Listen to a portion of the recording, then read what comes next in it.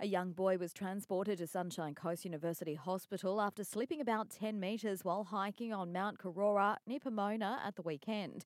The incident happened on Saturday afternoon. Emergency services assisted the primary school-aged boy who was in a stable condition with neck pain following the fall.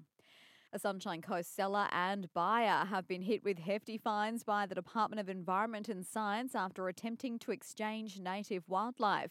It's after wildlife officers took possession of 3 red-tailed black cockatoos from a buyer on the Sunshine Coast who fell victim to an unlawful seller on the marketplace Gumtree. Anyone selling or keeping native wildlife must have lawful authority to trade and the appropriate licenses and paperwork.